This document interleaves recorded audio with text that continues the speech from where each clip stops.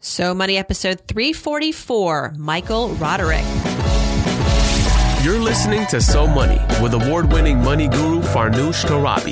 Each day, get a 30-minute dose of financial inspiration from the world's top business minds, authors, influencers, and from Farnoosh herself. Looking for ways to save on gas or double your double coupons? Sorry, you're in the wrong place. Seeking profound ways to live a richer, happier life. Welcome to So Money. So Money is brought to you today by Wix.com. Need a website? Why not do it yourself with Wix.com? No matter what business you're in, Wix.com has something for you. Used by more than 75 million people worldwide, Wix.com makes it easy to get your website live today. You need to get the word out about your business. It all starts with a stunning website. With hundreds of designer-made customizable templates to choose from, the drag and drop editor, and even video backgrounds, there's no coding needed. You don't need to be a programmer or designer to create something beautiful. You can do it yourself with Wix.com.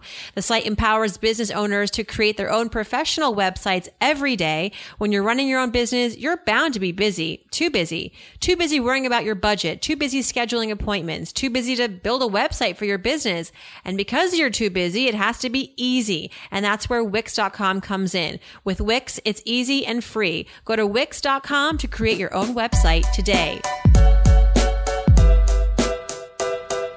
Welcome back to So Money, everyone. Thanks for joining me. I'm your host, Farnoosh Torabi. A pleasure to be here.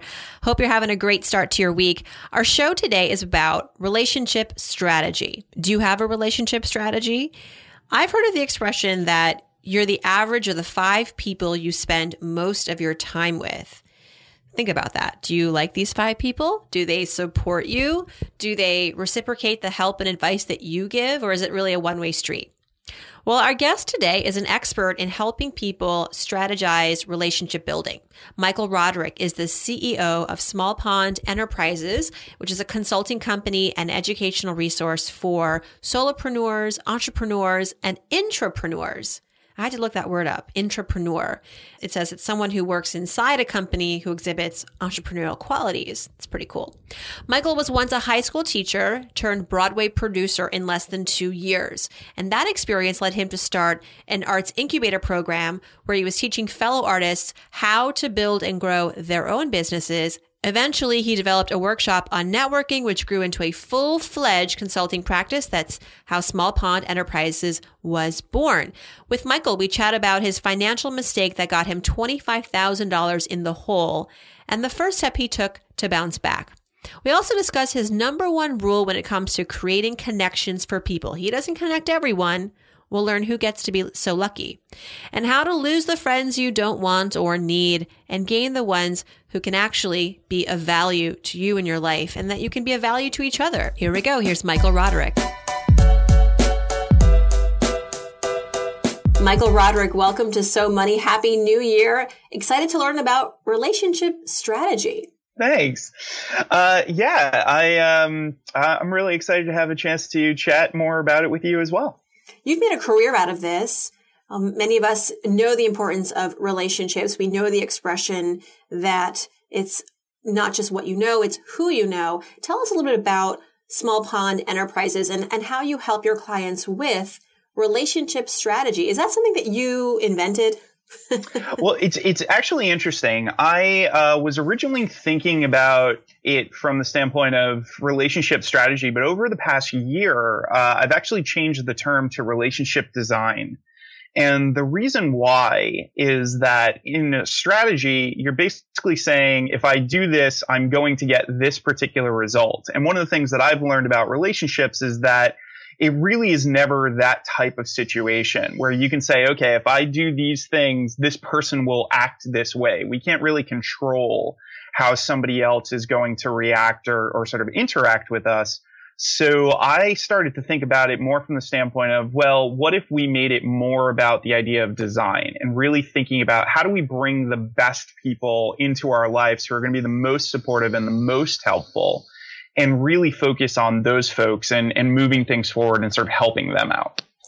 One of the things that you advocate for is to discover who are the people in your lives who are holding you back, and then those that can actually help you, how do you determine who those people are? And then how do you part ways? Because I think that's a big challenge. I've broken up with friends over the years, but it's always been awkward. And it's usually, it means not returning their phone calls, which I'm not proud of, but there's no clean way to break away from a friendship or a work relationship. Yeah, it's definitely a challenge, but I think it comes down to the idea of a lot of the time we sort of think about it as we're saying no to this person or we're saying no to this relationship. And I always look at it more from the standpoint of things just aren't really necessarily a fit. And rather than saying, when I used to work on shows and people would reach out to me and say, can you produce my show? Can you be involved in my show? If I read the script and I wasn't a fan, I would never say, your script is awful, I don't like this. I would always say, I gave it a read and it's actually not a fit. And I think that there are other people out there who it is a fit for. So I think that if you're in that situation where you're starting to find that certain relationships are no longer working and that it's really not going to go anywhere else, then having that conversation about, I feel like things really aren't working out, and also thinking about, who else could you potentially send them to? What else could you do for the person? I think sometimes we have certain relationships and we say, you know what, it's not working out, and we just sort of like drop everything cold turkey. I like to try and think about it from the standpoint of, can I add a little bit of value, or can I sort of help this person in some way if we're not going to be able to spend as much time together anymore? So it's not you, it's me is the strategy. And make it about the fit and try to get them some support, some help as an exit strategy. Yeah, I think that anytime that you have to say no, or anytime that you have to kind of let things go, that's going to be painful for the other person. So anything that you can do to make it so that there is less pain is always a good idea. You mentioned your experience as a Broadway producer. You were a high school teacher, then became a Broadway producer in under 2 years. How did you make such a fast climb? And what was the moment that you discovered during this process? Or maybe it was some other time, but I'm curious to know when you realized that you wanted to turn your ability to produce and connect and strategize and design relationships to an actual profession. Sure. In the producing world, the biggest thing is actually credit. So for most producers, when you go out there and you decide that you really want to be a Broadway producer, it's all about, can you raise a certain amount of money to get your name above the title? And that was what everybody was kind of searching for and sort of pushing for. And what I realized was that most producers were kind of leery of somebody who was new coming to the table and saying, I really want to raise this money and I want to get this credit and all these different types of things. So one of the things that I did that worked really well was I just found other producers that were getting started and sort of moved on their way up. And I said, listen, I just want to get better at raising money, and I don't need credit right now.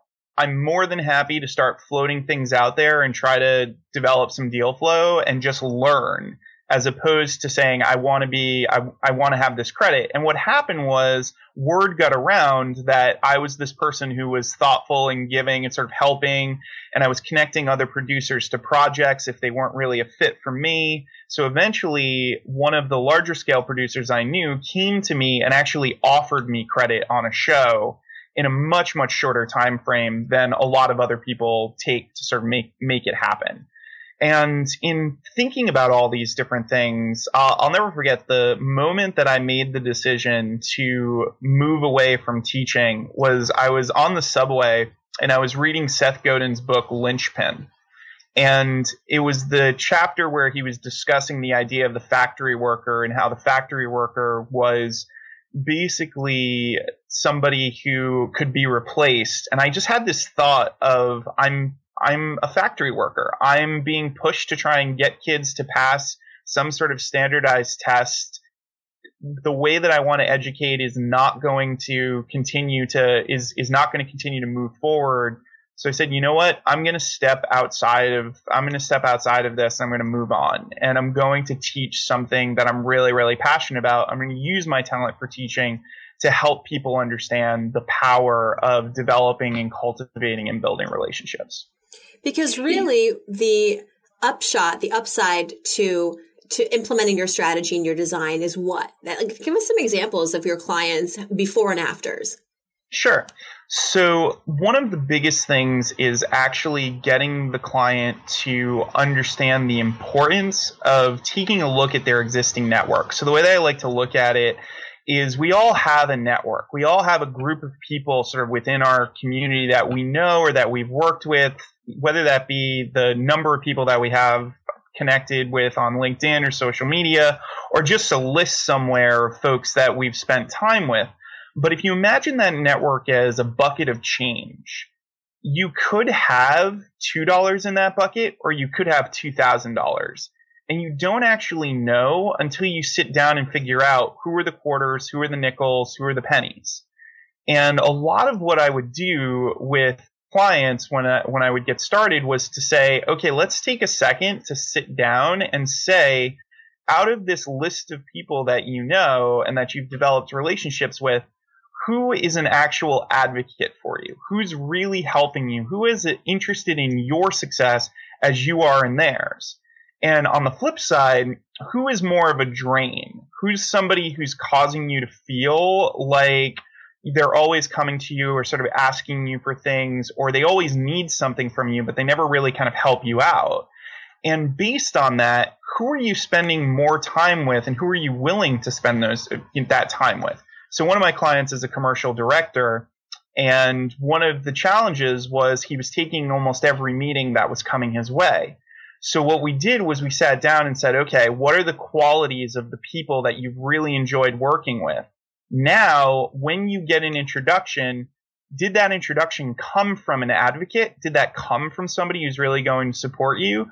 Then maybe you want to meet that person faster than the sort of random person who came, or the person who was introduced to you by somebody else in your life who's draining.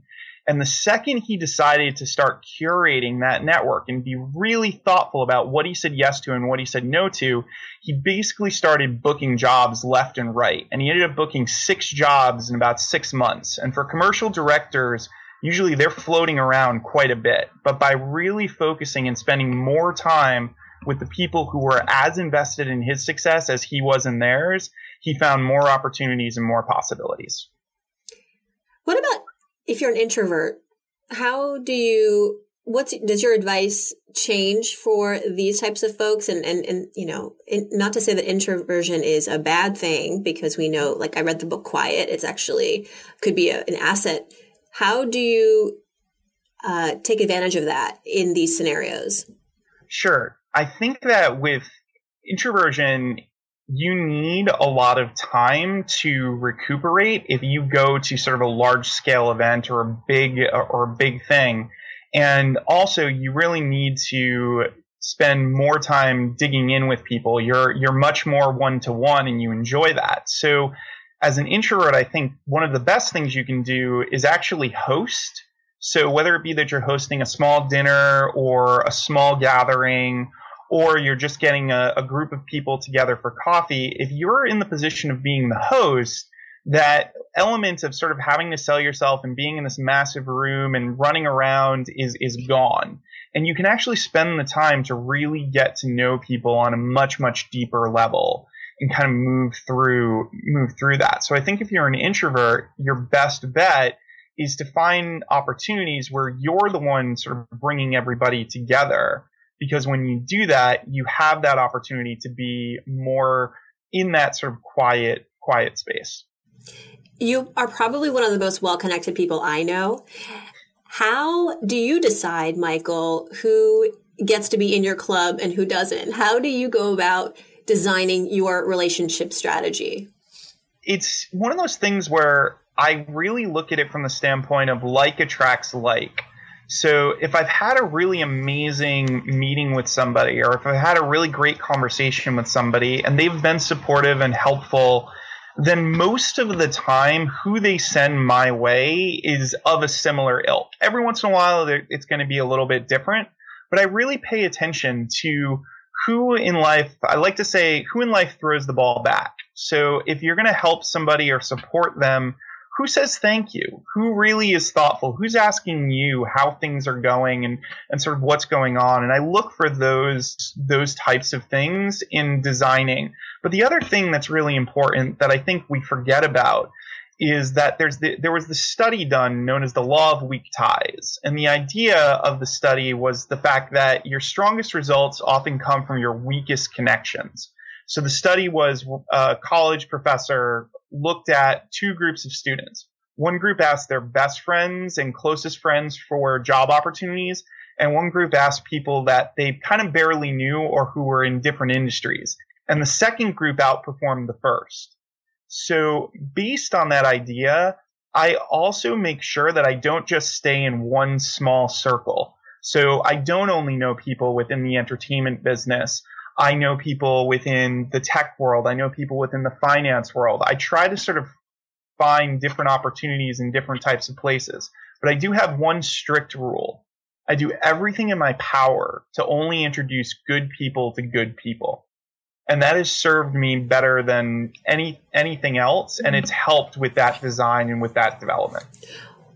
I have an idea of what good means, but tell us your definition of a good person. So a good person is somebody who listens. A good person is somebody who is as invested in your success as you are in theirs. A good person is somebody who really takes the time to think about you. A good person understands the difference between a gift and a transaction. A gift is when we give and there is no expectation of return. And a transaction is when we're basically saying, I'm going to do this and I'm expecting this thing back. And I think people who are thoughtful givers and who are helpful, they attract that same type of person. And those are the type of people you want to spend a lot of time with. And those are the ones who send a lot of great opportunities your way. Let's switch gears now, Michael, and talk a little bit about money, as after all, given the show. You have very strong convictions when it comes to building relationships. When it comes to money, what's your financial philosophy? So my financial philosophy is to just spend as much time being conscious of what's going on with money as possible. So I think that one of the biggest mistakes that I made when I was early on in the producing world was always thinking, oh, well, I can just spend this obscene amount of money and it'll be totally fine.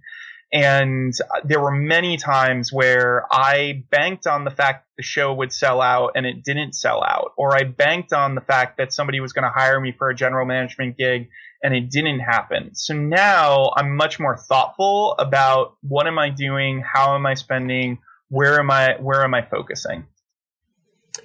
Tell us a little story. Go down memory lane, Michael. And even before you were a Broadway producer, something from your childhood, perhaps, that for you was a pivotal financial experience. What happened? Sure. So I was in high school and I had a band called Morbid Cappuccino, which is usually a fun. Morbid Cappuccino. Yep. Cappuccino cannot be. How can a cappuccino be morbid? But I guess that's the point, right? Exactly. It was one of those, like, you just wanted to be sort of as ironic and sort of weird as possible, right? And I remembered we basically were trying to sort of find an opportunity to do more gigs and have more things happen. And what happened was there was a sound system that this guy I had been working for was selling, and he was selling it for $300. And I remember going to my parents and being like, this PA system will like change my life. It'll be amazing. And my parents at the time were just like, nope, there's just no way we're spending $300 on something like that. And I went to my room and I was really, really frustrated. And I knocked over this jar of change. Actually, no, it was a cup. It was one of those like big gulp cups that they used to have with all the comic book characters on it. And the change fell out all over the floor. And I had this moment where I was like, it's ridiculous. But what if I just counted this change? And there was $300 Wow. in that change. And it just taught me how many, many times there's so many things in our lives that we don't realize we have. There's so much value out there, and we don't necessarily know that we have it. And that aspect of sort of looking back and saying, what do we actually have? What resources do we have? And putting those to work, that always sort of sticks with me. I love collecting coins. In fact, I have a very full jar. I'm one of those, I've joked about this on the show before, but I love going to the bank with my jar and getting just getting it redeemed. I'm in line with a bunch of 6-year-old kids, and Yep. I love it. It's one of my guilty childhood pleasures. I love that story. What about, thank you. yeah. So that wasn't a failure. I think that would be categorized as a success. And Yeah. did it change your life? Did it change your game? It definitely, I mean, that has definitely changed a lot of things for me, because now whenever I'm stuck, I always ask myself, what am I not looking at? So a lot of the time when something goes wrong, to speak to failure, the way I look at it is that failure is nothing more than an opportunity to learn. So I always look at it from the standpoint of, when something goes wrong, I kind of look at the wreckage of whatever that thing is, and I try to find what is it that I can learn and where are the next opportunities. So I'll often say that for every single person who takes something broken and tosses it on the ground, there's somebody else who comes along and picks up that broken thing and turns it into the iPhone. And it's just one of those things where the more that I look at whenever something goes really, really awful, I just say, okay, this is new information. And I'm going to use this new information to try and figure out the best way to fix this problem, or sort of change this situation. When you were living in New York as a producer, I'm guessing you weren't rolling in the dough. Oh, no. One of the jokes that they make about producing is that you can't make a living, but you can make a killing. And it's totally true. If you are responsible for raising money, in essence, most of the time, most of the shows don't make their money back. And in many cases, they lose an obscene amount of money. So anytime you're going to somebody who's going to invest in a Broadway show, you have to have this conversation of, listen, this is like going to the slot machine. It may not work out for you. And you're not getting paid as a producer until the show recoups its investment. So you can't really make money as a producer unless you have a massive, massive hit. So I had to always look at what are the other ways that a producer can make money. So for me, that was general management, where there were a lot of people who did not want to deal with all of the logistics of producing a show and putting a project together. So they would hire me to do that. They would hire me to be the line producer. But on the fundraising side, it was just me going out there and asking people for money, getting them to invest. And if it worked out, fantastic. But for the most part, you don't make a ton of money doing that work. Any sense of what does equate to a Broadway success these days? You think that with sometimes casting celebrities or a classic, I know Fiddler on the Roof is back. What, in your experience, what are the ingredients for success? Even though there's really no definitive strategy, but from your experience, what has worked? I think what's worked in the past has been either something that you can't explain it in person. People have to go and see it. I think that if you're able to just sort of be like, well, this is what the show's about, then most of the time people are like, okay, well, I'll see it whenever. But if you say, listen, I saw this show and I can't even tell you, but I was crying the whole time and it was amazing. And I can't even tell you like what they did. You just have to see it. Most of the time people will go and they'll check it out. I also think that the shows that do really, really well on Broadway are the ones that have an understanding of their marketing and that are really, really smart about communicating what the show is about in a very, very succinct way because one of the things that a lot of people don't know is that most of the Broadway money is coming from tourists. So if somebody's new to the city or just got here, or if somebody's visiting, they're looking at a poster and in many cases making their decision based on the poster.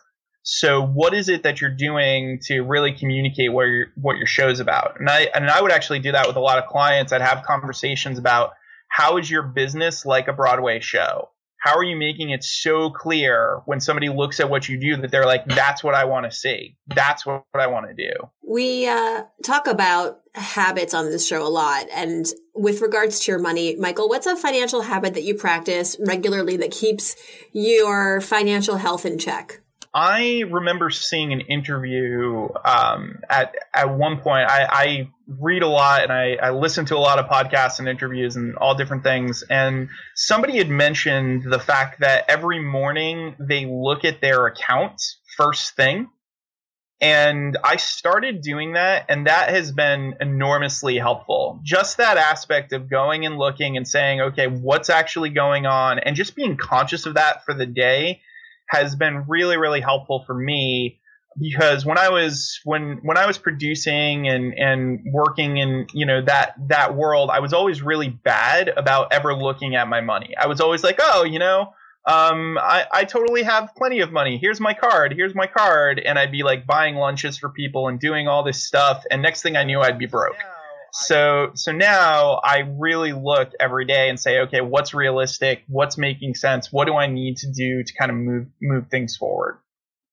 I think you're such a wonderful example of how niceness pays off, and being authentic and real and kind is something that even in this day and age when things I feel can sometimes get really challenging and cutthroat, that does prevail, that persevere, I should say, that being kind is something that, in the end, nice guys finish first. Yeah. They do. Let's talk about some hypotheticals now, Michael. This is the part of the show where I throw up. Yeah, I'm going to throw up now. This is, oh my gosh. I haven't done a recording since the holidays, so I'm a little rusty. This is the part of the show where I throw out some hypothetical situations, and really it's an unfinished sentence, and you finish it for me. First thing that comes to mind. If I won the lottery tomorrow, let's say you won Powerball, the first thing I would do is...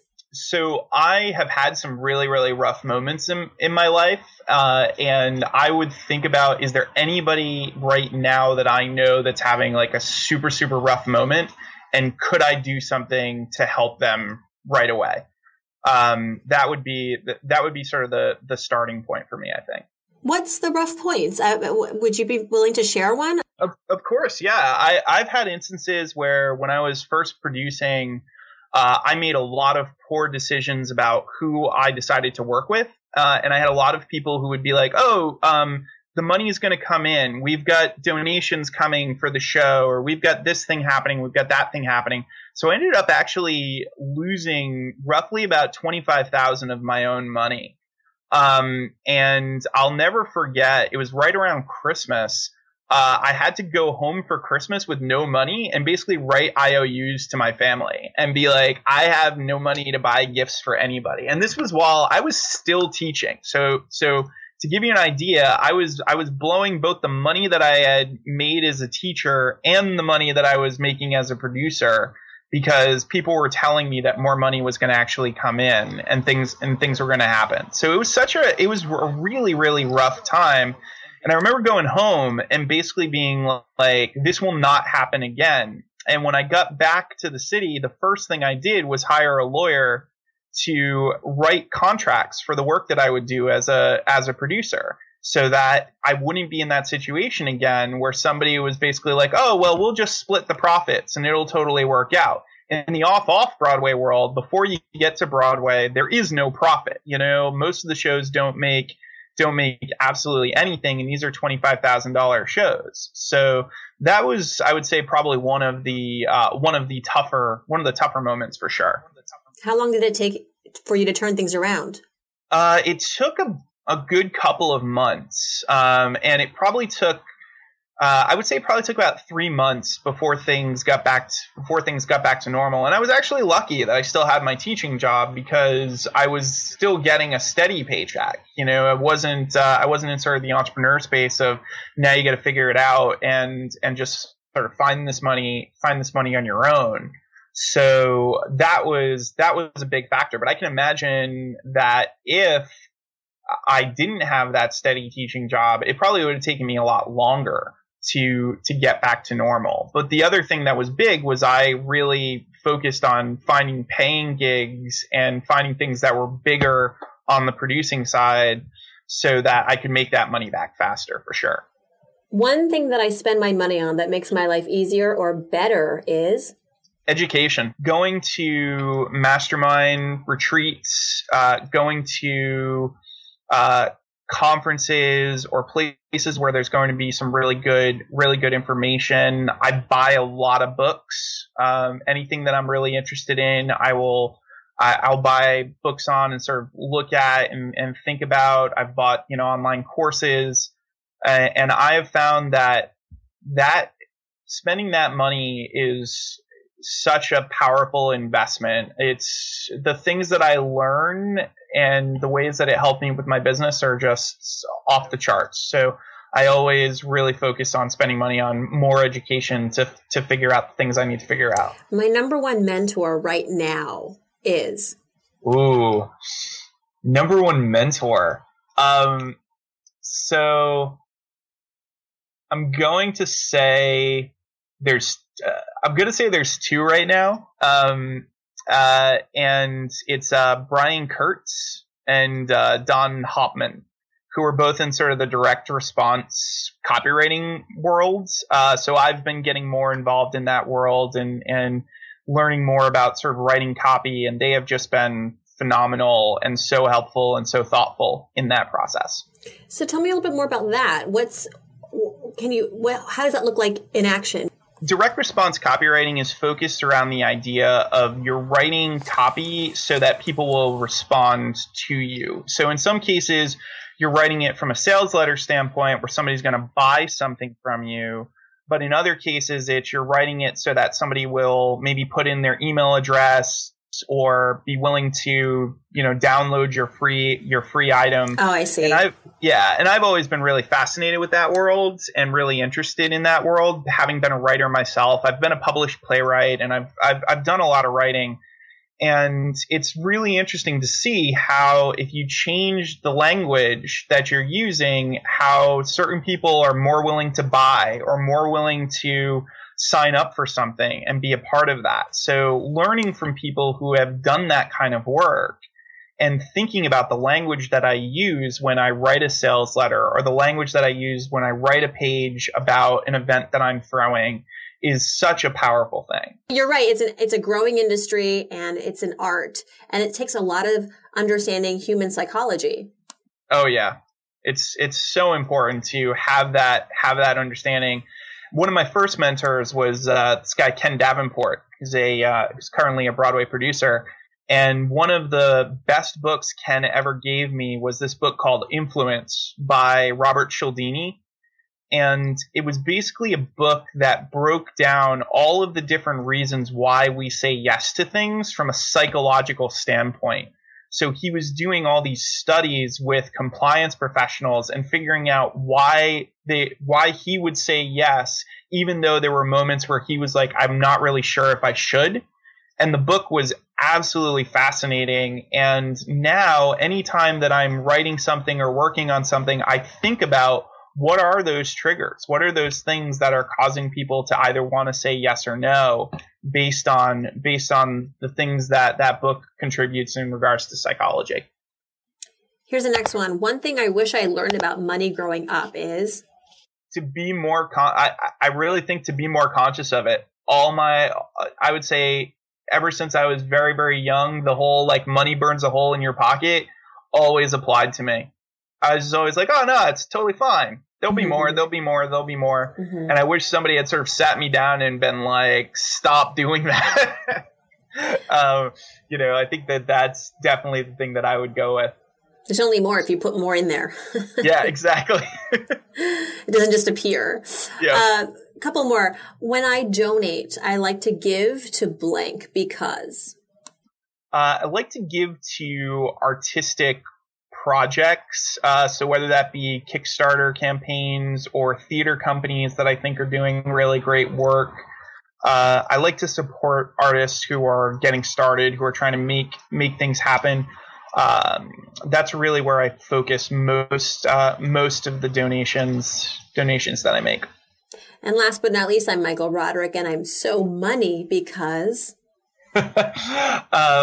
I'm so money because I'm focused on teaching people how to fish, so that they can have better lives. Well, thank you so much, Michael. What a great, inspiring conversation to help us launch the new year. Wishing you continued success. Thanks for having me. That's a wrap. If you'd like to learn more about Michael, his website is smallpondenterprises.com. He's also on Twitter at Michael Roderick. You can get the transcript for this episode as well as the audio, and you can leave a comment at somoneypodcast.com. Hope to see you there. Hope you'll spend some time on the site. Click on Ask Farnoosh, leave me a question, sign up for the email list, get your free gift. It's a really fun community, and I hope you'll join in on the fun this year. Lots in store. We've got the CNBC show, the podcast is growing, and this is the year for us to really connect. I'm trying to develop more content for you, so really looking forward to hearing back about what's on your money mind and how I can be of service to you in the new year.